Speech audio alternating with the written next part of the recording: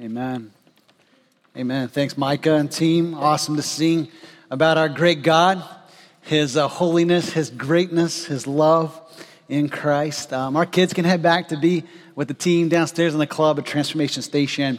And I'd love to invite the rest of you to open your copy of God's indestructible word to the Gospel of John. We'll start in chapter 5 this morning. Well, I hope that everyone had a Merry Christmas. For those of you who are new around here, my name is Tanner Turley. I serve as one of the pastors here. It's good to see not only all of you that I've been seeing, but even, the holidays. Sometimes we get some of our, people that have kind of departed from Boston, but can also kind of come back in for the holidays. It's awesome to reconnect with some of you here this morning. And I hope that you feel somewhat refreshed from the holidays. I know the holidays can be a busy time and kind of going from here to there and a lot going on. But at the same time, hopefully it's been a time where you've been able to kind of step back and relax a little bit, become refreshed and just grateful for who God is and what He's doing in our lives. I know that was the experience for Marcia and I. We were able to go see our family in Georgia and spend some good time there with family, relaxing, got a little extra reading in as well as quality family time. And it was really good. And now back to plunge into a new year, 2016. And I hope you're ready for what God has in store, and I hope you're expectant as to what God wants to do in your life individually, but also in our lives collectively as a church family. And that is who we are because of who God is. We are one together family in Him. Well, as we dive in and think about making the most of 2016, I believe this story here today will help us prepare to really make the most of this brand new year. My assumption, and I suppose this is a safe assumption, is that no one is like, hey, it's January 1st, we turn the calendar, and this is an opportunity for me to set on kind of this lousy quest of mediocrity, right? I mean, like no one's kind of got that ambition, hopefully in their heart this morning. But hopefully all of us are saying, man, we can't wait to see what God wants to do in us and through us in this new year. And so hopefully we have a sense of expectation and excitement, even amidst maybe some of the challenges that are going on in our lives today. And so as we jump into John chapter 5, what we're going to find is that Jesus is back in Jerusalem, and He is going to heal a man. This isn't just like a simple healing, okay? Not that any healing is simple, but this man had been lame for 38 years. But what we're going to find is not only does Jesus perform this sign, which again is revealing who He is, revealing His glory to everyone around Him, but He's also going to create a controversy because He does this on a day when other people don't think He should be doing these kind of things. But not only that, not only is there this Sabbath controversy, as we'll see, but there becomes this identity controversy over who Christ is. And so read with me as I read for us verses 1 through 18 of John chapter 5. This is what the gospel writer John says. After this, there was a feast of the Jews, and Jesus went up to Jerusalem. Now there is in Jerusalem by the sheep gate a pool in Aramaic called Bethesda, which has 5 roof colonnades. In these lay a multitude of invalids, blind, lame, and paralyzed. One man who was there had been an invalid for 38 years. When Jesus saw him lying there and knew that he had already been there a long time, He said to him, "Do you want to be healed?" The sick man answered Him, "Sir, I have no one to put me into the pool when the water is stirred up. And while I am going, another steps down before me." Jesus said to him, "Get up, take up your bed and walk." And at once the man was healed. And he took up his bed and walked. Now that day was the Sabbath. So the Jews said to the man who had been healed, "It is the Sabbath. It is not lawful for you to take up your bed." But he answered them, "The man who healed me, that man said to me, 'Take up your bed and walk.'" They asked him, "Who is the man who said to you, 'Take up your bed and walk'?" Now the man who had been healed did not know who it was, for Jesus had withdrawn as there was a crowd in the place. Afterward, Jesus found him in the temple and said to him, "See, you are well. Sin no more, that nothing worse may happen to you." The man went away and told the Jews that it was Jesus who had healed him. And this was why the Jews were persecuting Jesus, because he was doing these things on the Sabbath. But Jesus answered them, "My Father is working until now, and I am working." This was why the Jews were seeking all the more to kill him, because not only was he breaking the Sabbath, but he was even calling God his own Father, making himself equal with God. So what we have going on here is Jesus entering Jerusalem like any pious Jew would have for another festival. Now, the text doesn't tell us which festival it was. If it was the festival of the Passover, probably not. Perhaps it was the festival of the tabernacles or booths, where the Israelites would celebrate their exodus out of slavery in Egypt as they traveled in tents and lived in tents as they were on their way to the promised land. We can't be for sure which festival it was, but we can know that this was a time of great celebration for the people of Israel. At the same time, just because there was celebration and joy in the city, life did not stop there for the people, which also meant suffering did not stop either. And perhaps you can identify with this even as we move into the new year. Just because the year has changed from 15 to 16, life may not feel all that different. In fact, you may not be very pleased with your life in the way that it feels today. Well, there's hope for us because of Christ and who he is. This is what we see in verses 2 and 3. It says that there was this pool by the sheep gate that in Aramaic was called Bethesda. The word Bethesda means house of mercy. And it was an appropriate term for this pool to be called because the people who were there were certainly looking for some mercy. They were people who had been riddled by disease and illness and suffering. So John says that there were people who were blind and lame and paralyzed there, and they were just hoping against hope that they could receive a miraculous cure.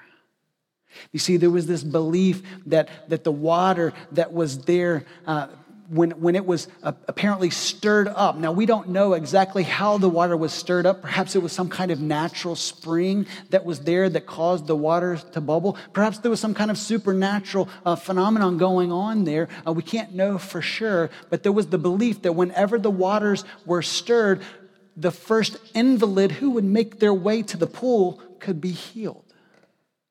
So at the sound of water, you can imagine this rush to get into the pool. Now, some of you who are reading closely might have noticed that we went from verse 3 to verse 5, and verse 4 is omitted in John chapter 5. And now, why is that? Well, as John Chastain, I believe he's preaching John chapter 8. We will see this at the beginning of John chapter 8, where there are a few instances in the Gospel of John where there seems to be what is known, they're called textual variants, okay? In other words, the ancient manuscripts that were copied from the original manuscript, at times they vary one from another, and most of the time time, that's a simple mistake. Scribes wrote the scriptures over and over and over again. They didn't have the printing press. They didn't have, this technology that we enjoy today. So they actually hand wrote all of the scriptures. These scribes would do that. Well, sometimes they would make little errors along the way. And at other times, it seems that perhaps to kind of add potential explanation, they would insert a line that maybe originally started in a margin, that's conceivable, that then kind of made its way into the text. So as we read from verse 7, look at what it says. It says, no one can put me into the pool when the water is stirred up. So what on earth does that mean?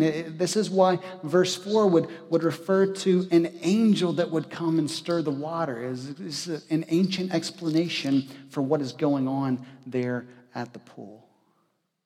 So whatever the case, it is to this scene that Jesus arrives, and he spots a man who had been lying there for 38 years. Now, what I love about Jesus, think about this. Sometimes when you read the scriptures, we miss the obvious, right? Jesus goes to Bethesda. He doesn't take a detour around the pool. He doesn't try to avoid the blind and the crippled and the lame. He goes right to the pool, and he spots a man. Because of his supernatural knowledge, he knows that this man had been lying there for a very long time. And so he asks him a curious question. Sir, do you wish to be healed? Isn't that a curious question? I mean, doesn't it demand an obvious answer? Of course he wants to be healed. Who is sick that does not want to be healed? And so the man responds and he says, I have no one to help me to get to the water. And he does not know that he is lying before the one who spoke the world into existence and who sustains it by the word of his power. He has no idea that Jesus has the power to heal him. And yet, in the space in which we can speak one sentence, Jesus brings healing to this man who had been lame for 38 years. I just try to imagine what it must have been like for him to begin to feel sensation in his legs, and then to feel strength to the point where he could get up and then move, perhaps for the first time ever. It must have been an unbelievable moment for this man. And it must have brought great joy to those around him. I mean, can you imagine if someone at Mass General Hospital had been lying there sick in a hospital room for 38 years, and then suddenly they were miraculously healed? Would not every floor of the hospital erupt with joy because this person experienced this kind of healing? I mean, it was that radical, what Jesus does for this man. And that is why we find verses 9 and 10 to be so jolting as we read this passage. And why is that? It's because not everyone was celebrating the fact that this man had been healed. You have these leaders of the people. They were the religious leaders, the Pharisees and the scribes and the lawyers of that day who see him walking, and instead of rejoicing with him, they say, healed man, why are you walking around taking up your mat and doing this on the Sabbath? Certainly the Sabbath was a day that was for worship and rest in ancient Israel. But what these religious leaders would do is they would add laws and works that were found nowhere in the Old Testament.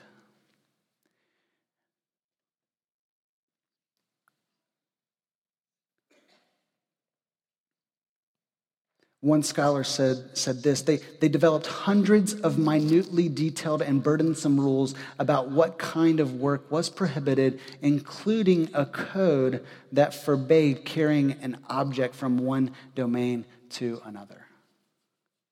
And so you see, they tried to add rules one on top of the other so that they could kind of, by their own self-righteous effort, they could become more acceptable and pleasing to God. We call this legalism today. Performing our way to God's acceptance.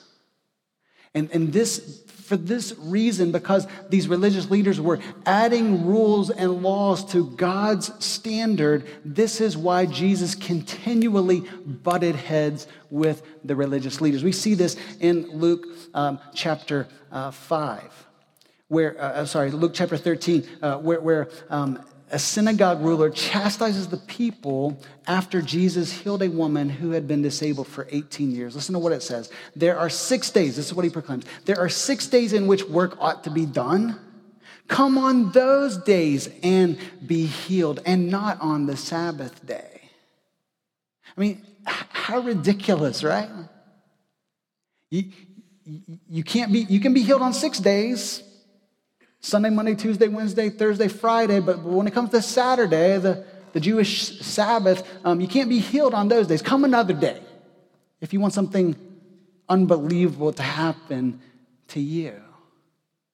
And so Jesus cannot stand this hypocrisy. Look at what he says. He says, the Lord answered them, you hypocrites. Does not each of you on the Sabbath untie his ox or donkey from the manger and lead it away to water? You take care of your animals.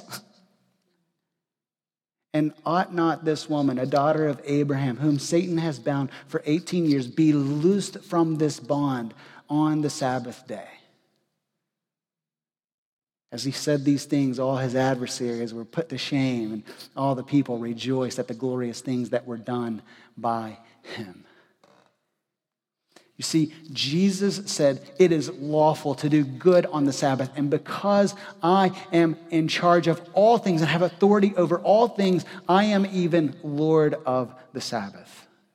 I call the shots every day of the week. And if I want to do good, and if you want to do good, by all means, you should do good on the Sabbath. And so this controversy was stirred up between the religious leaders and Jesus. It says in verse 16 that they started persecuting Jesus even more. And so Jesus, in response to their oppression and persecution, he gives a statement to them that is as radical as it comes. Look at verse 17 again. He says what? He says, my Father is working until now, and I am working. What Jesus does is he escalates one controversy and creates another controversy. You see, the religious leaders to whom he was speaking, they would certainly agree that God was always at work. I mean, just think about the logic of it all. If God created the world and he is the sustainer of the world, then the only reason that the earth continues to spin each day around the sun is because God keeps this world in motion. So God isn't like taking a day off on Saturday for the world to stop and for things not to be sustained by his gracious power. And so the religious leaders certainly agreed, yes, God is always at work. But for Jesus to say, my Father raised the stakes. You see, the Jews would not call God in such intimate terms, my Father. So Jesus, number one, is claiming to have this special divine relationship with God. But number two, he is also claiming the privilege of always being at work. Like God is on the Sabbath, he is claiming that privilege also for himself. And the Jews could read the implications of this like a book. Look at verse 18. They see what Jesus is saying here when it says, this is why the Jews were seeking all the more to kill him, because not only was he breaking the Sabbath, but he was even calling God his own Father, making himself equal with God. And so Pastor John Chastain is going to continue this dialogue that is sparked by these events next week as we look at the dialogue between Jesus and his authority and the religious leaders as chapter 5 continues. But what I want to do today is I want us to focus in on verse 17. This climactic statement where Jesus says, God the Father is always working and I too am at work. And I want us to consider who God is and who God has made us to be. And the invitation for us today is this: to engage in great work in 2016 by reflecting the working God. All right? Engage in great work in 2016 by reflecting the working God. Just two encouragements to kind of unpack this thought for us today, okay? Number one, we should work as those who are made in the image of God. When Jesus says, my Father is always working, this is a huge truth claim. God is the working God. The very first verse of the Bible, Genesis 1:1, says as much. In the beginning, God created the heavens and the earth. So let me just kind of paint a picture here. All right, that's a big job. All right, that's not a small kind of like I can just kind of do that over my sleep. Right, like God made the world. That took some work. God is the working God, but as we continue to read chapter 1, we see that we are made in his image. Listen to what verse 27 says. So God created man, what? In his own image. In the image of God, he created him, male and female, he created him. So what does this mean? As those who are made in the image of God, God, the working God, we reflect him by also engaging in work. So this means whatever our hand finds to do, no matter what kind of work we engage in, whether it's your kind of vocational job or some other way you're serving a neighbor, your family, your friends, okay? Everything that we do that is considered work is actually an opportunity, okay? And this is why there's just endless opportunities to glorify God. It is a way that we can point to the existence and the greatness of God. And consider this. I love this, okay? Even for those people who say, you know what, there is no God, I don't believe in God, I don't care what you have to say about this working God, I would just say every time they show up to work, they are actually pointing to the existence of God, whether they want to or not. Why is that? Because we are made in God's image to work. I mean, this is why, by the way, when people are out of work for a long time, when they're unemployed for a long time, or when they're disabled and can't work or serve in some kind of practical ways, a lot of times those people become discouraged and depressed. Now, why is that? It's because we were not made to sit on our hands. We were made to serve and to work. Even for those of you who are at the age of retirement, perhaps, I'm sure that you're still finding ways to be active and serve and work, even if it's not in your traditional vocational sense. Why is that? It's because we were made to work. But as you know, our work can be riddled by frustration. And why is that? Well, it's because we live in an imperfect world. What are some ways that we see this creep up in our work? I'm sure you can kind of identify with this as you go about your tasks in your workplace, okay? Number one, work can become a drudgery. What I mean by that is this, the job that we once loved, we don't enjoy so much. It becomes a joyless duty. We do things because we have to do them. Work becomes a drudgery. Number two, work is tainted by other people. Injustice abounds in the workplace. You know what I'm saying? I mean, like things aren't perfect because you work with imperfect people. So you have things like favoritism in the workplace. Anybody ever experienced that? Been on the wrong end of that one? What about nepotism? You know, like people get, kind of promoted or preferential treatment because of their relationship to the superior. You have lazyism. You have work only when the boss is lookingism, right?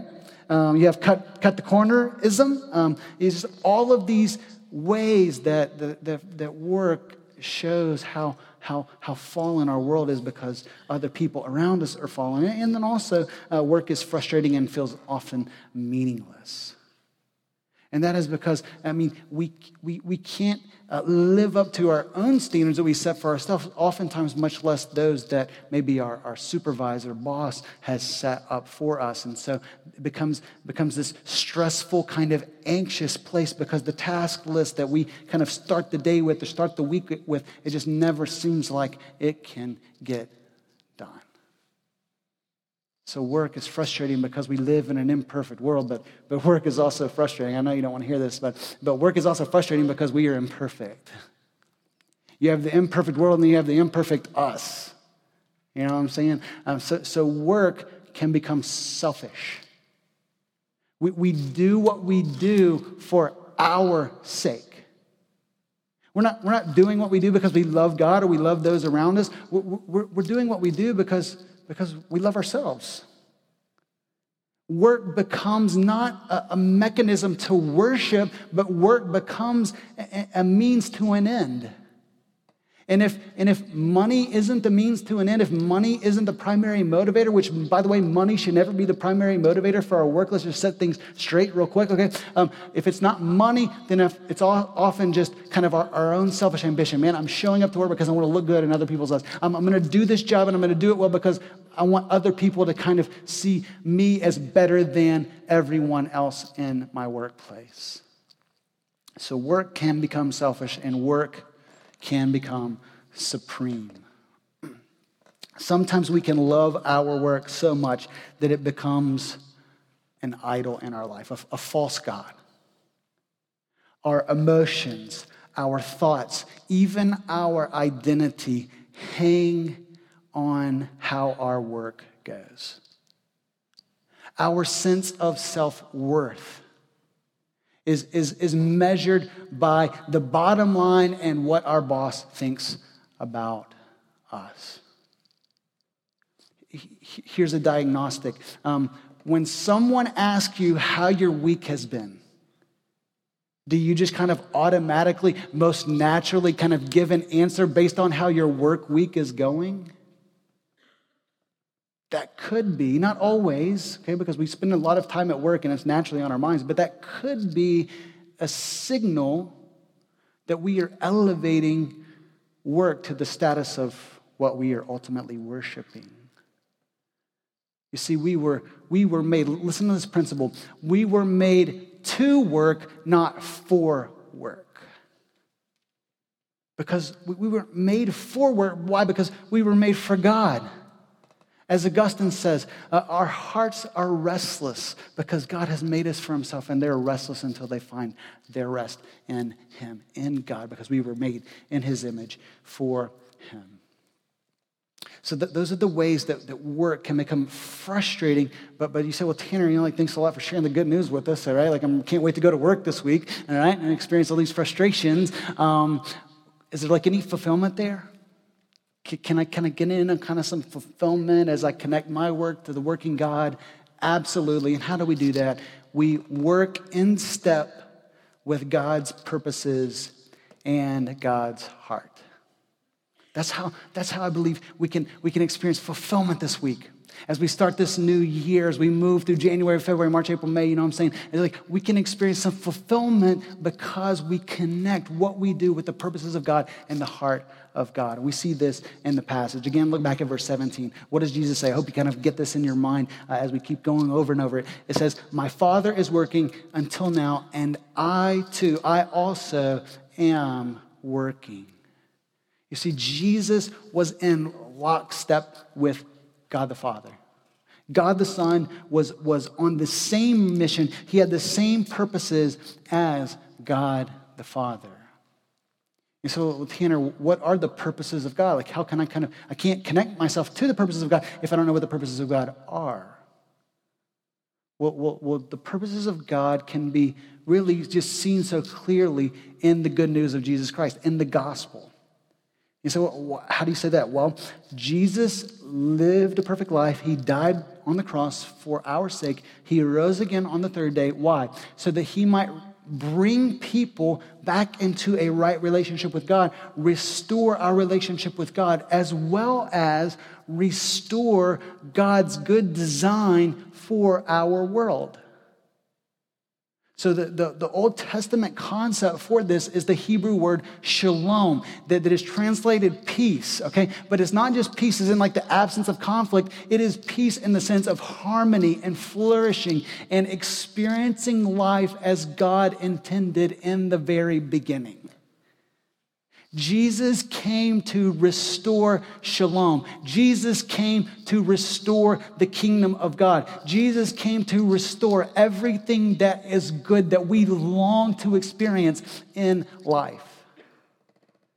And so in the very maybe faintest ways and smallest ways, yet in also very significant ways, we can reflect this quest for shalom by engaging in the kind of purpose and mission that Jesus engaged in when he was here. And he said, well, just break this down for me a little bit, help me out, because I'm about to go to work tomorrow, I'm about to hang out with some friends today, and I kind of like to be in on what Jesus was in on. Well, let me just put it very simply, okay? Number one, you can just ask yourself, are you meeting physical needs around you? Like, we just saw it right there, right? And there's a man lying lame 38 years. Jesus heals him. You say, like, well, Tanner, like that's kind of a tall task for me. I mean, like, well, what's that got to do with me here? Well, Jesus not only did he heal people, Jesus served people. Jesus fed people. Jesus offered cups of cold water to people. He bandaged up people's wounds when they were hurting. Jesus calmed storms to protect people. Jesus reversed death. He came to restore God's good order in creation. He met physical needs, but he also met spiritual needs. If we go back to verse 14, what does he say? He says, see, you are well.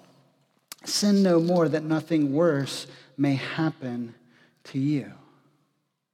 See, Jesus is not only concerned with his physical health, Jesus is concerned with all of his health, his spiritual health, holistically. He wants this man to experience everything that God has for him. And so we not only hold out a cup of cold water, we not only serve those around us and meet their physical needs, but we also want to point them to the God who made them and to show them how they can love like he loves and think how he thinks and desire what he desires and do what he does. Jesus came to set things right. This was his purpose. This was his mission. And as we align our work with his work, we're going to align it with his purposes and mission as well. But not only that, we see this in verse 14 again. It's also aligning our work with God's heart. Verse 14 is short, but it is packed with significance. Look what he says. See, you are well. Sin no more, that nothing worse may happen to you. There is an important progression of what Jesus says here. He wants the man to see what God has done for him. See, you're well. I mean, surely Jesus said that with a smile on his face as he looked at this man who'd been lying there for 38 years, and he's well, he's walking, he's elated that this physical restoration has come to his body. And he says, look, go and sin no more, that nothing worse may happen to you. In other words, align your entire life with the purposes of me in the kingdom of God. Through faith in me, we know this is how it happens as we continue to read the Gospel of John, so that we can not only experience a good physical life, but we can experience an abundant spiritual life, both now and forever. Jesus holds out forgiveness to this man. He holds out a better life that is full of flourishing from the inside out. But it is grace-motivated action. I mean, listen, we're starting the new year, and we're going to engage in work, and we're going to give God everything that we have. I hope this is the goal, right? But if we do this, in our own strength. Man, I got this. I don't need anybody's help. We're setting ourselves up for certain setback. We're setting ourselves up for failure. Why is that? Because we cannot do anything.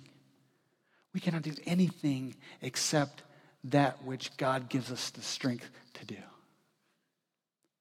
So when he says, see that you are well, sin no more, the imperative of how he should live is built on the indicative, what has just happened to him. You get that? So because of what God has done, because of who God is, now we live motivated by his love and transforming power and grace in our life. And now we're fueled with the power to live our lives for him.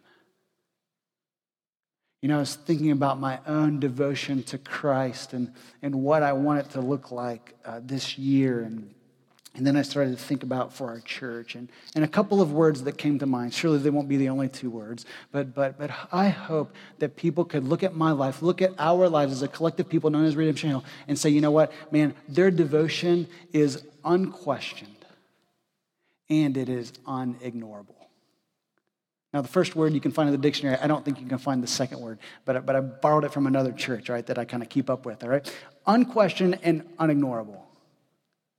In other words, when people look at our lives, that there's no room for doubt as to whether or not we are devoted to God, whether we are living our lives for him. I mean, certainly we may slip up, we may not live perfectly. In fact, none of us will, including yours truly, all right? But clearly we are consistently giving ourselves to God day by day by day.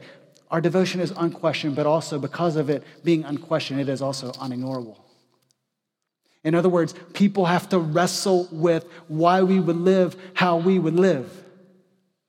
They have to try to come up with explanations for things that seem unexplainable. How could they forgive that person when no one else would forgive them? How would they give up their time when everyone else is being selfish with their time? This is what Jesus does. He turns our lives upside down. And as we live like he lived with his purpose and mission in his heart, our lives become unignorable to those around us. And so as we embark on this new year, this new journey, I want to encourage us all to consider some fresh steps that we can take in our journey with God in 2016. I don't care if you call them goals. I don't care if you call them resolutions. Call them whatever you want, all right? But the new year is a new opportunity for us to be devoted to God together. And so I want to give you just 4 simple encouragements as we wrap up our time in God's Word. And they're summarized by this phrase, okay? Strive daily together for him. All right? Strive daily together for him. Let me unpack that for us, okay? To strive. We want to set some God-given, realistic, yet audacious goals.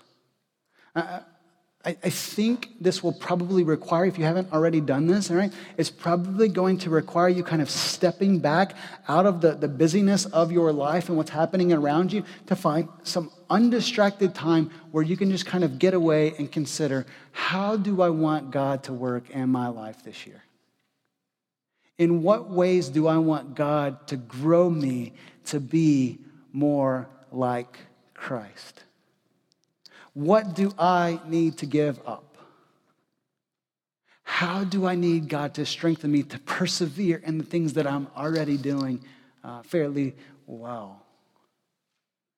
What area do you just like, and Tanner, I just need a fresh start.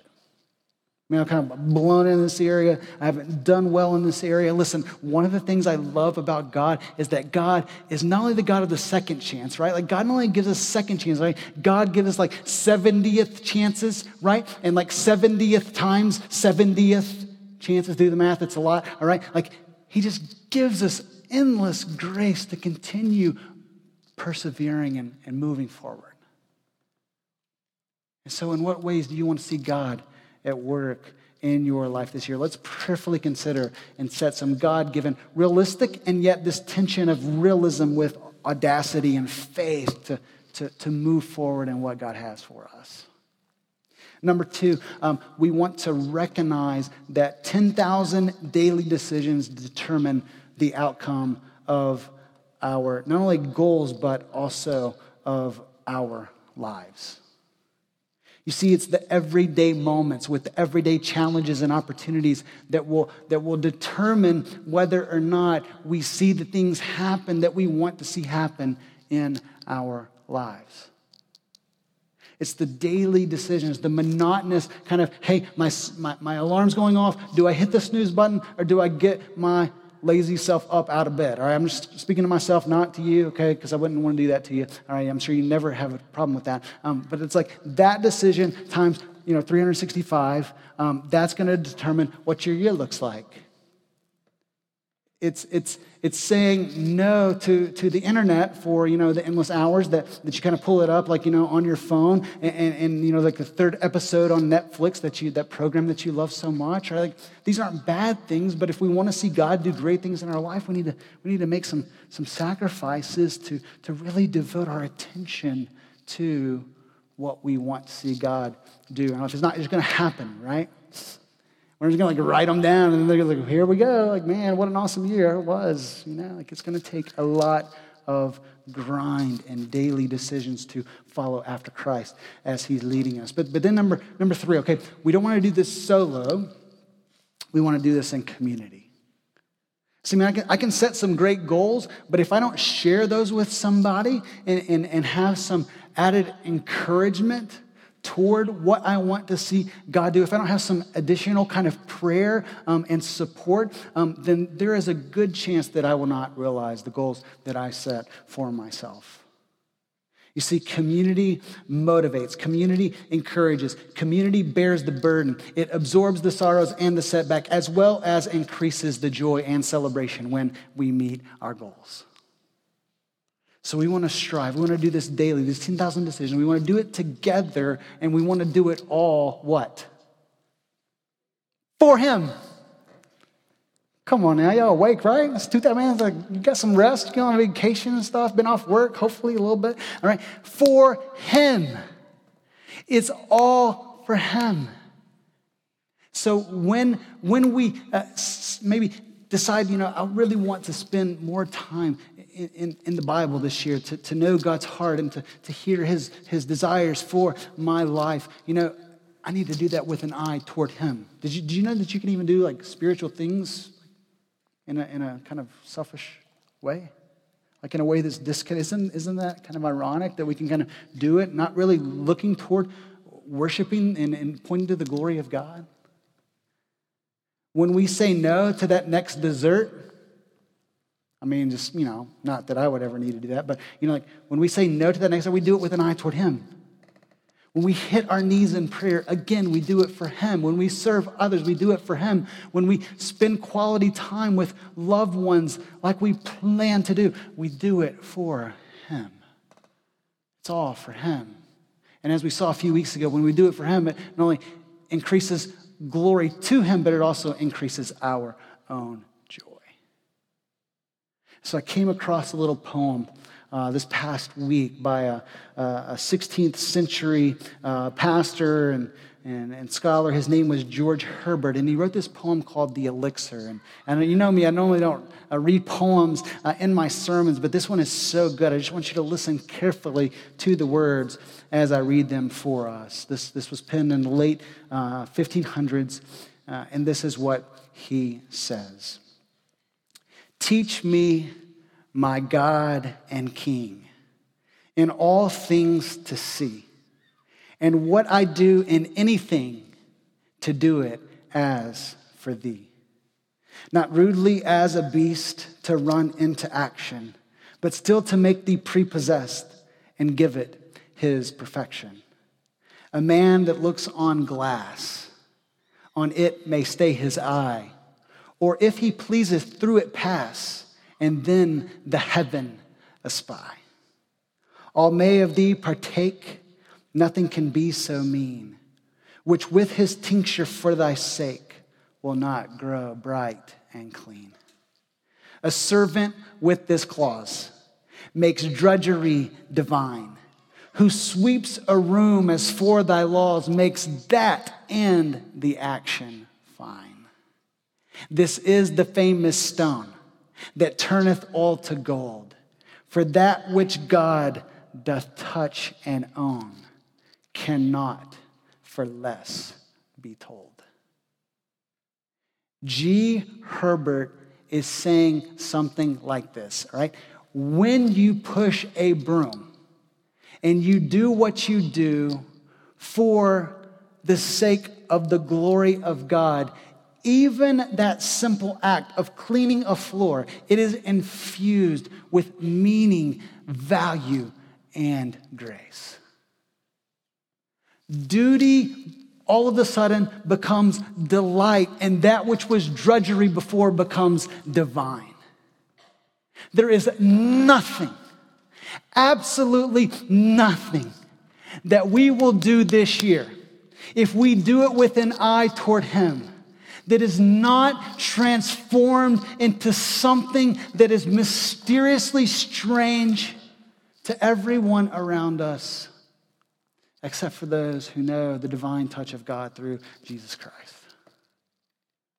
And so I want to get in on that kind of action. I want my husbanding and my fathering and my pastoring and my playing and my sipping and anything that I'm doing, I want it to be all for Him. And that is going to bring Him great glory, and that is going to bring me great joy. Let's get in on that together this new year. Let's pray. Father, thank you so much. Thank you so much for your boundless word. God, you are an amazing God. You are a great God. You are a holy God. You are great in all your works, and you are always at work. So God, even as we open your word today, even as we sing these songs, even as we pray these prayers, God, we know that you are at work.